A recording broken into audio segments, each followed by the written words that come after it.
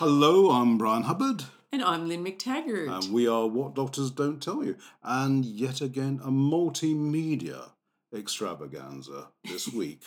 Not only do we have our usual podcast, not only do we have our vlog, but also Facebook Live, everyone. Hey! Yay! So, as it's an opportune moment, the latest issue is just out in the States and in the UK. The same cover for both. Right. Seemed to be a good time, Lynn, to Okay. tell us a bit about it. Sure, people are probably seeing that backwards. Oh, yeah. But it says how to switch off pain. And this issue is a really fantastic issue because it's got all kinds of information about pain, primarily back pain, but also joint pain. The lead story about it is an amazing story about the fact that most incidences of back pain are always considered mechanical. You know, something wrong with the way you're aligned with your spine or a compressed disc or something like that. But the latest evidence that's so amazing shows that in many, many cases, this is a case of a bacterial infection. There's infection right in the spine, and that's causing the pain. And not only that, there are some simple solutions, one of which is incredibly injectable ozone. That's having amazing success. So please, read all about it. We're also doing, besides back pain, we've also got an article by two amazing doctors who have studied and worked on and helped to treat successfully pelvic pain. Now, that's a problem, believe it or not, Brian, that affects both men and women.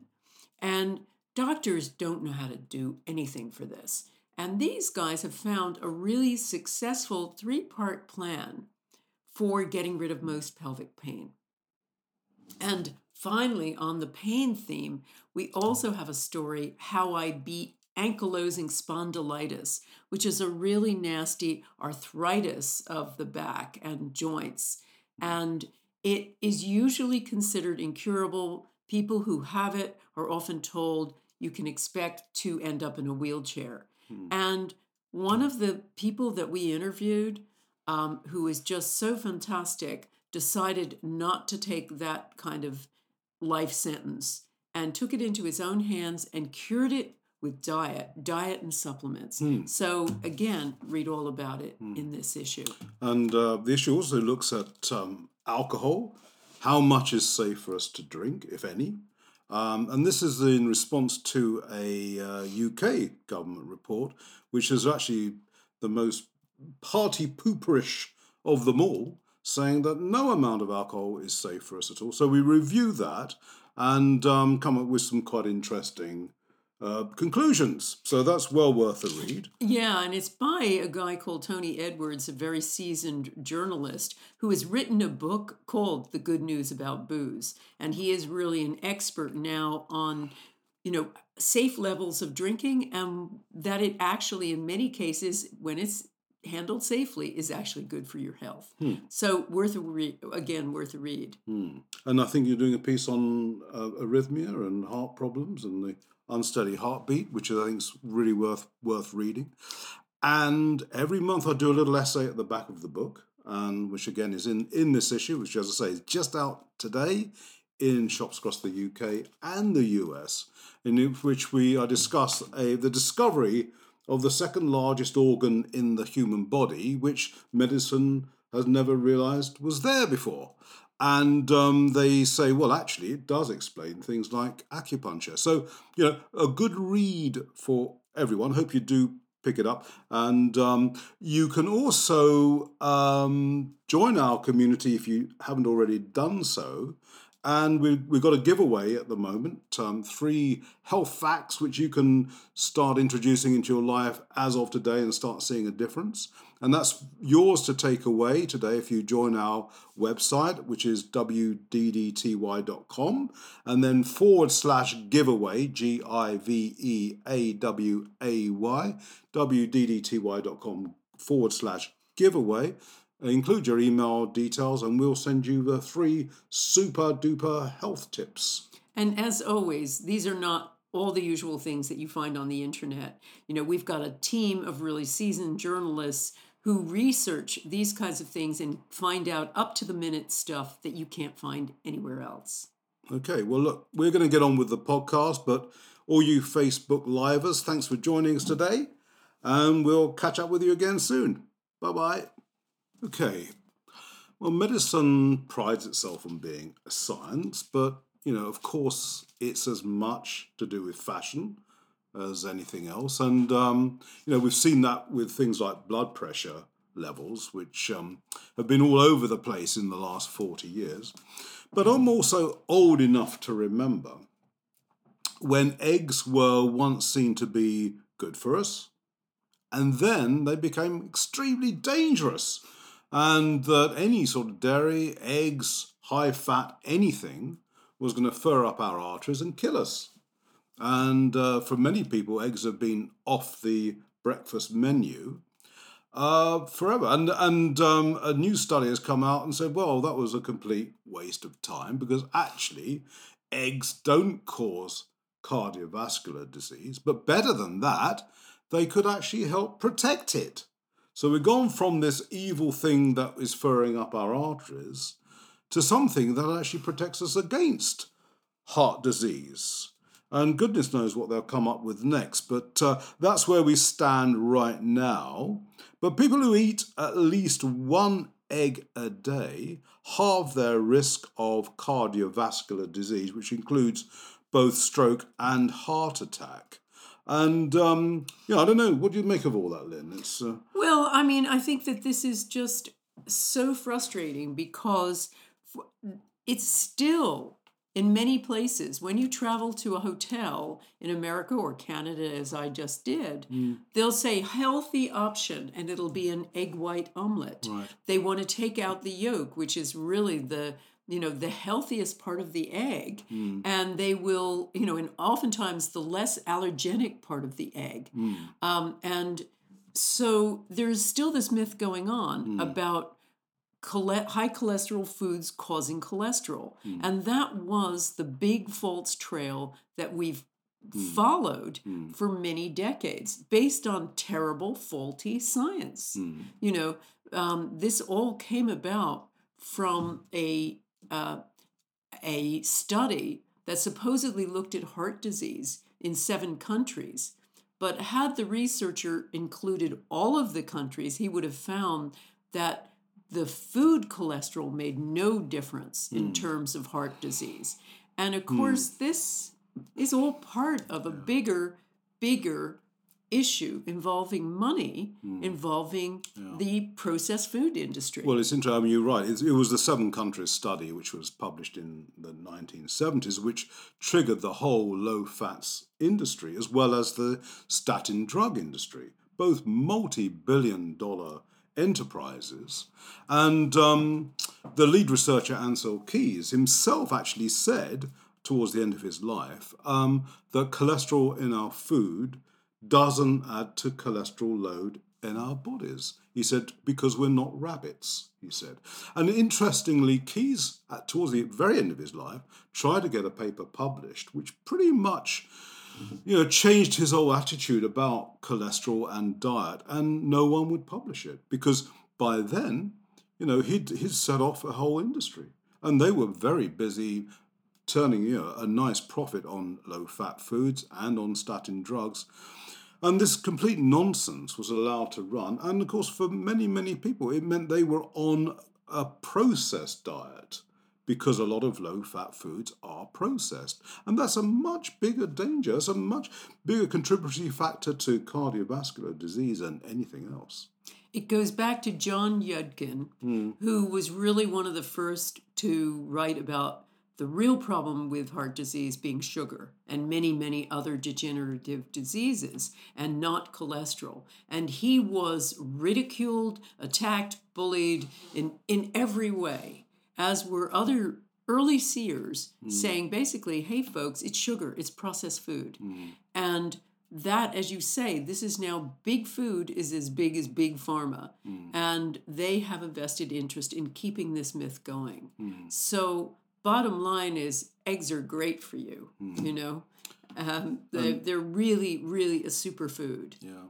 And it's, worth adding that all these years, 30, 40 years of low-fat diets of statin drugs, cardiovascular disease is still the number one killer in the West, which I think says it all, really, doesn't it? It sure does. So I guess they must have been yoking. Okay. Well, drugs and medicine in general is considered to be the third major cause of death in the West. And of course, most drugs are taken by older people, people in their 60s and 70s and beyond, and not just one drug, but many drugs in a phenomenon called polypharmacy. And there's been a new study done looking at the older people who come out of hospital and the drugs they're prescribed. And in 80% of cases, 4 out of 5 people are being given the wrong prescription. And as a result, this can cause all sorts of side effects, adverse reactions, up to and including death. And of course, the trouble with a lot of drug deaths is that they often are not recorded because, every drug death is an isolated incident. And if you don't suspect the drug in the first place, the cause of death is never recorded as being that. Mm-hmm. And yet, most people leaving hospital are being given the wrong drug to take. And, this is obviously an absolute scandal that the researchers from Aberdeen Royal Infirmary, which is in Scotland, have discovered. They tracked the people who had been given the wrong medications, and half at that point had already died.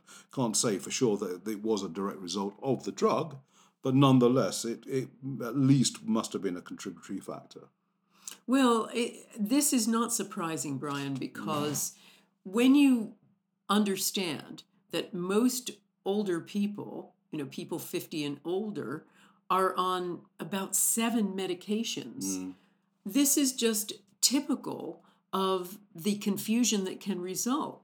And one of the things that no one's taking into consideration is, this is incidences of mistakes. Mm-hmm. And gosh, are they enormous. Mm-hmm. And even though this is the UK, these figures, the same thing happens in America, largely because there's so many drugs to choose from. There's so much going on in the hospital. Each patient is taking so many drugs. It's a recipe for disaster.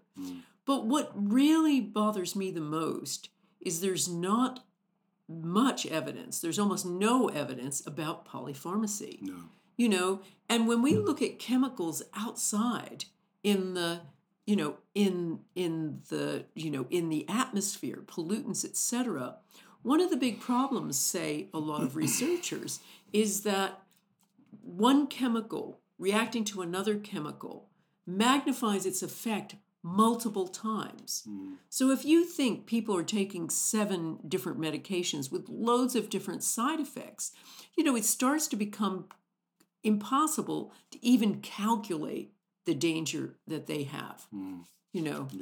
Well, there was a separate study that ran in parallel with this one, which found that 1 in 3 people do suffer an adverse reaction to a drug, and they say that half of those cases they could have been prevented, which does suggest medical error. It does suggest an inappropriate drug or given at the wrong dosage.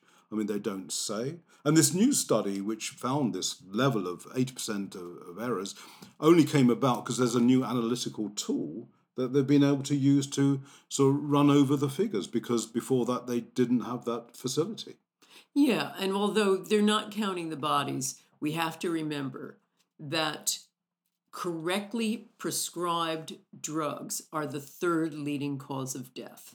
Correctly prescribed drugs are the 3rd leading cause of death after heart disease and stroke.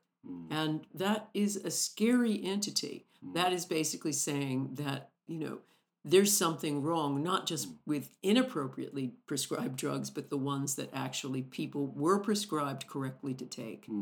And this, is wrong across many levels. Obviously, most importantly, it's wrong from an individual point of view, where someone's life ends prematurely.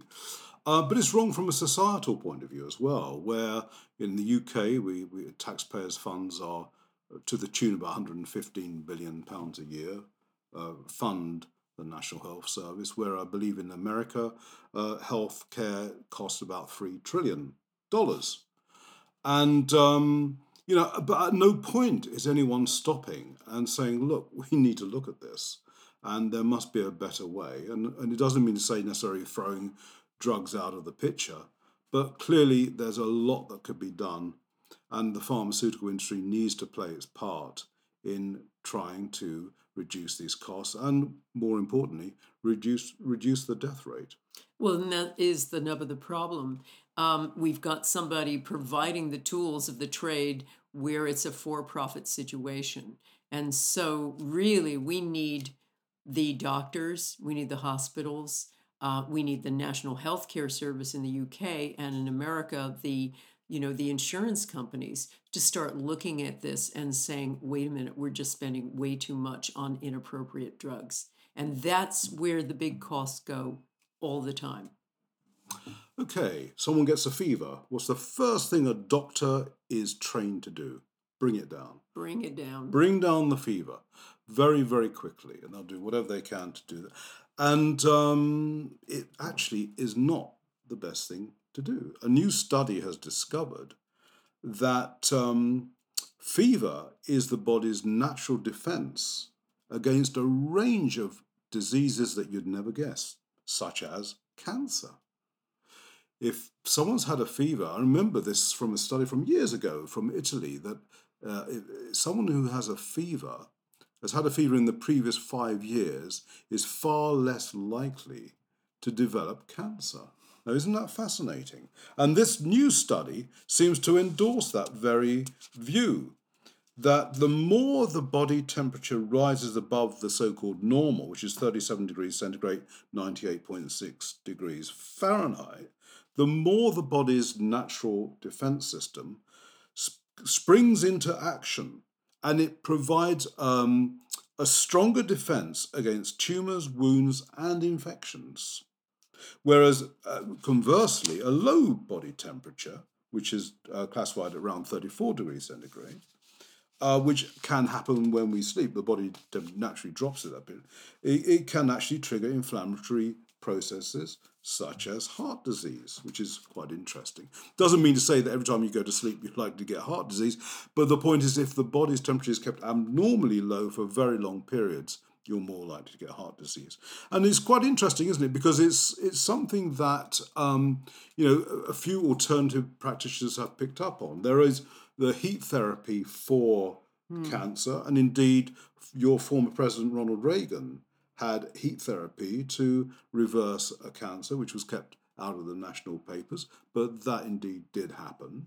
And so it's interesting stuff, Lynn. What do you reckon? Well, and I think what's so outrageous are two elements here. One is that this is not news. The whole idea of heat and raised body temperature helping to cure cancer. There was a guy called Coley who developed a thing called Coley's toxins many years ago. And he would give patients some toxins that would raise the body temperature. And he was getting fantastic success successfully treating cancer. He was one of those cancer pioneers who also got demonized and attacked and ended up having to treat outside the U.S. And so that story goes on. But there are many, many areas in little pockets of places where clinics are experimenting or successfully using methods that raise the body temperature. Get the person to, whether they induce a fever or they just create a very raised, a very hot situation to raise the temperature. And I think that's one thing. The second thing is, let's just think about vaccines against flu. We're so attempting all the time to stop people from getting illnesses that would raise their body temperature. And this is probably flu is probably nature's protective effect. Getting flu or a really big cold once a year is not only a good clear out, but it's also a way of just kickstarting that immune system, as you say. Okay, when people do medical research, they often come away saying, this vitamin doesn't work, there's not enough, there's no evidence for it, waste of money, and all the rest of it. And it's usually because medicine doesn't get it, doesn't understand vitamins or vitamins. Because what they invariably are testing are the cheapest possible ones that you can get your hands on. And, frankly, a lot of this stuff, you might as well throw away the contents and eat the cardboard. It really is that useless. If you are going to be serious about your health and nutrition, you've got to buy the good stuff. And they never test the good stuff. I don't know why they don't. Maybe they don't want to have a positive result. And I'm not sure what the reason is, but why they don't. Maybe they don't have the money. I don't know. But anyway, all the time they're testing the wrong stuff. And yet again, the researchers from University of Toronto have come up with the conclusion that popular multivitamins and vitamin D and C just don't have any protective qualities. There's no point in taking them. And they said there's only exceptions were the B vitamins and folic acid. I know you've got something to say about that in particular, Lynn. But what do you reckon to all that latest study? Well, this is, what happened with a number of studies that were big scare stories about vitamins. Some years back, they were basically saying vitamin E is not only not protective against heart disease, but it actually causes it. And they were using very low levels and also cheap materials with the vitamin E they were testing. So that's another trick. It was worth just they're also using smokers. Yeah. They were smokers. And vitamin E does have that, that contrary effect if you're smoking. Yes. So, again, it was a kind of a stacked deck. So there's the big problem of cheap vitamins. There's the big problem of the tests always using far below what's required. When you look at studies of vitamin C, they'll give some patient 200 milligrams of vitamin C for a cold and say, see, it doesn't work. But if you talk to most practitioners who treat with vitamin C, first sign of the cold, they give 10 grams an hour. And they're giving more and more and more until the patient reaches bowel tolerance. So there's the levels, but then there's also the subtlety of actual, substances. Something like folic acid, where, doctors have realized that pregnant women may be low in this vitamin, so they want to put it in foods. They want all pregnant women to take it. But the problem is it's much more nuanced than that. Certain people, and a large percentage of people, have certain mutations that make it hard for them to process something like folic acid. They need the more natural folate. Otherwise, it has an opposite effect. So the bottom line is, Brian, you need to know what you're doing. And one of the really scary parts about this is Big Pharma, more and more, is buying up vitamin companies and producing cheap and nasty versions of vitamins that they sell in drugstores. And they're also trying to create this across Europe with a level playing field of very low levels of vitamins. And as you say, you might as well be eating the cardboard that it comes in, or the plastic. It's probably better for you. Well, vitamins are in the vanguard of the wellness industry, and really the pharmaceutical industry is interested in the sickness industry, and that's the problem. And with this business of RDA, Lynn, the recommended daily allowance, it's based on the minimal amounts to prevent disease. And I think one of the models they actually adopted for C was to prevent scurvy. Well, scurvy is the last stage of the human body before it's dead. And so you're talking about the absolute minimal amounts to keep life sustained, as opposed to what we're talking about is wellness, is flourishing health and wellness. Thankfully, there are so many innovative vitamin companies that are producing really quality products. But it does really behoove you to, when you are looking for the right vitamins to take, is perhaps consult an integrative specialist, and that means, a naturopath or somebody with a really good knowledge of nutrition who can talk to you about the right dosages. And of course, our magazine gives dosages every month when we're writing about specific illnesses. But you need to take enough, and you need to take stuff of good quality. Okay, we spoke at the top of the program about the free health tips, which is available to anyone who signs up on our community, and that's wddty.com/giveaway, and in which you get 3 health tips, as I say, and one of them is be socially active, join a social group, and a lot of us, I suppose, when we retire, I don't know if this is true of Americans, Lynn, but certainly of Brits, when they think about retiring, they think of nothing greater than the idea of this country idyll, of the roses around the cottage, in this little rural community where obviously lots of murders occur, because we know that from. But apart from that, it's a place to retire, quiet and all the rest of it.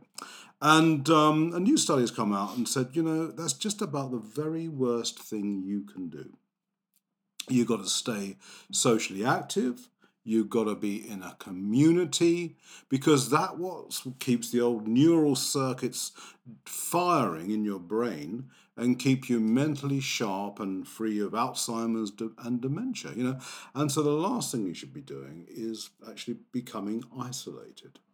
Well, and I think what's so interesting is when you look at all of the evidence about community, it's kind of the best vitamin pill you can take, because we find, looking at the evidence, that being socially active, having a community, being connected, prevents you from getting stroke, all kinds of other illnesses, heart disease, even the common cold. Studies of heart disease demonstrate that half of the patients who get heart disease are simply lonely. And there's also some really amazing evidence from Harvard demonstrating that if you join a group next year, just one group, whether it's a book group, bowling group, any kind of group like that, you will literally have your chances of dying. That's how important this community stuff is.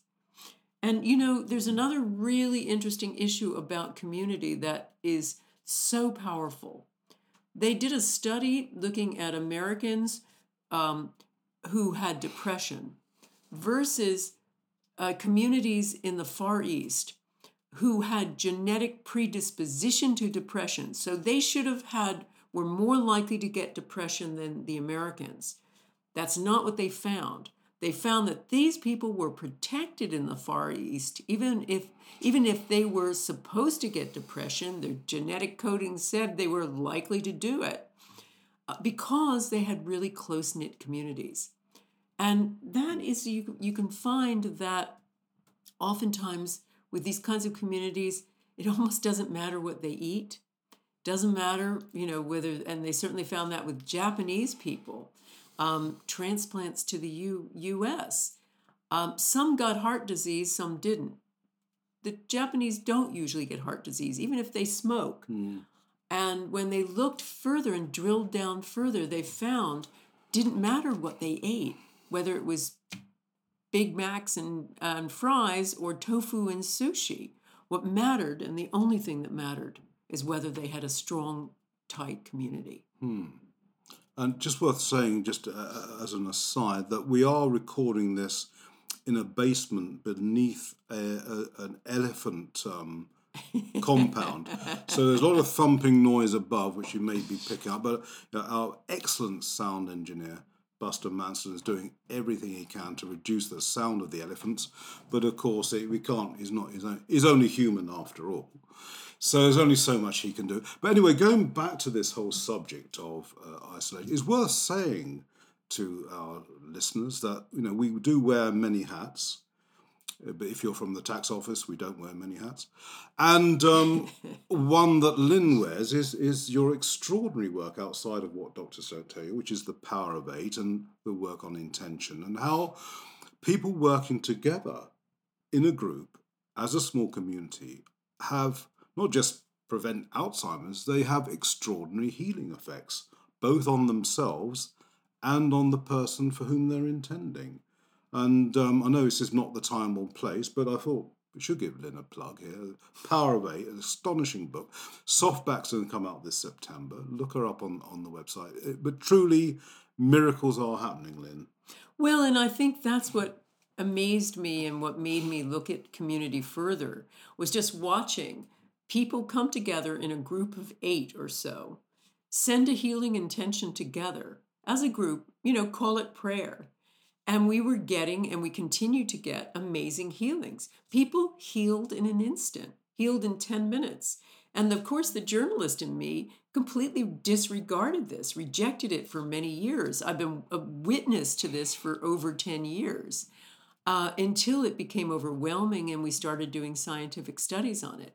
But it just goes to show that the best thing you can have is a community, and even better, as Brian says, put them together. Have them send a healing intention to each other and watch what happens.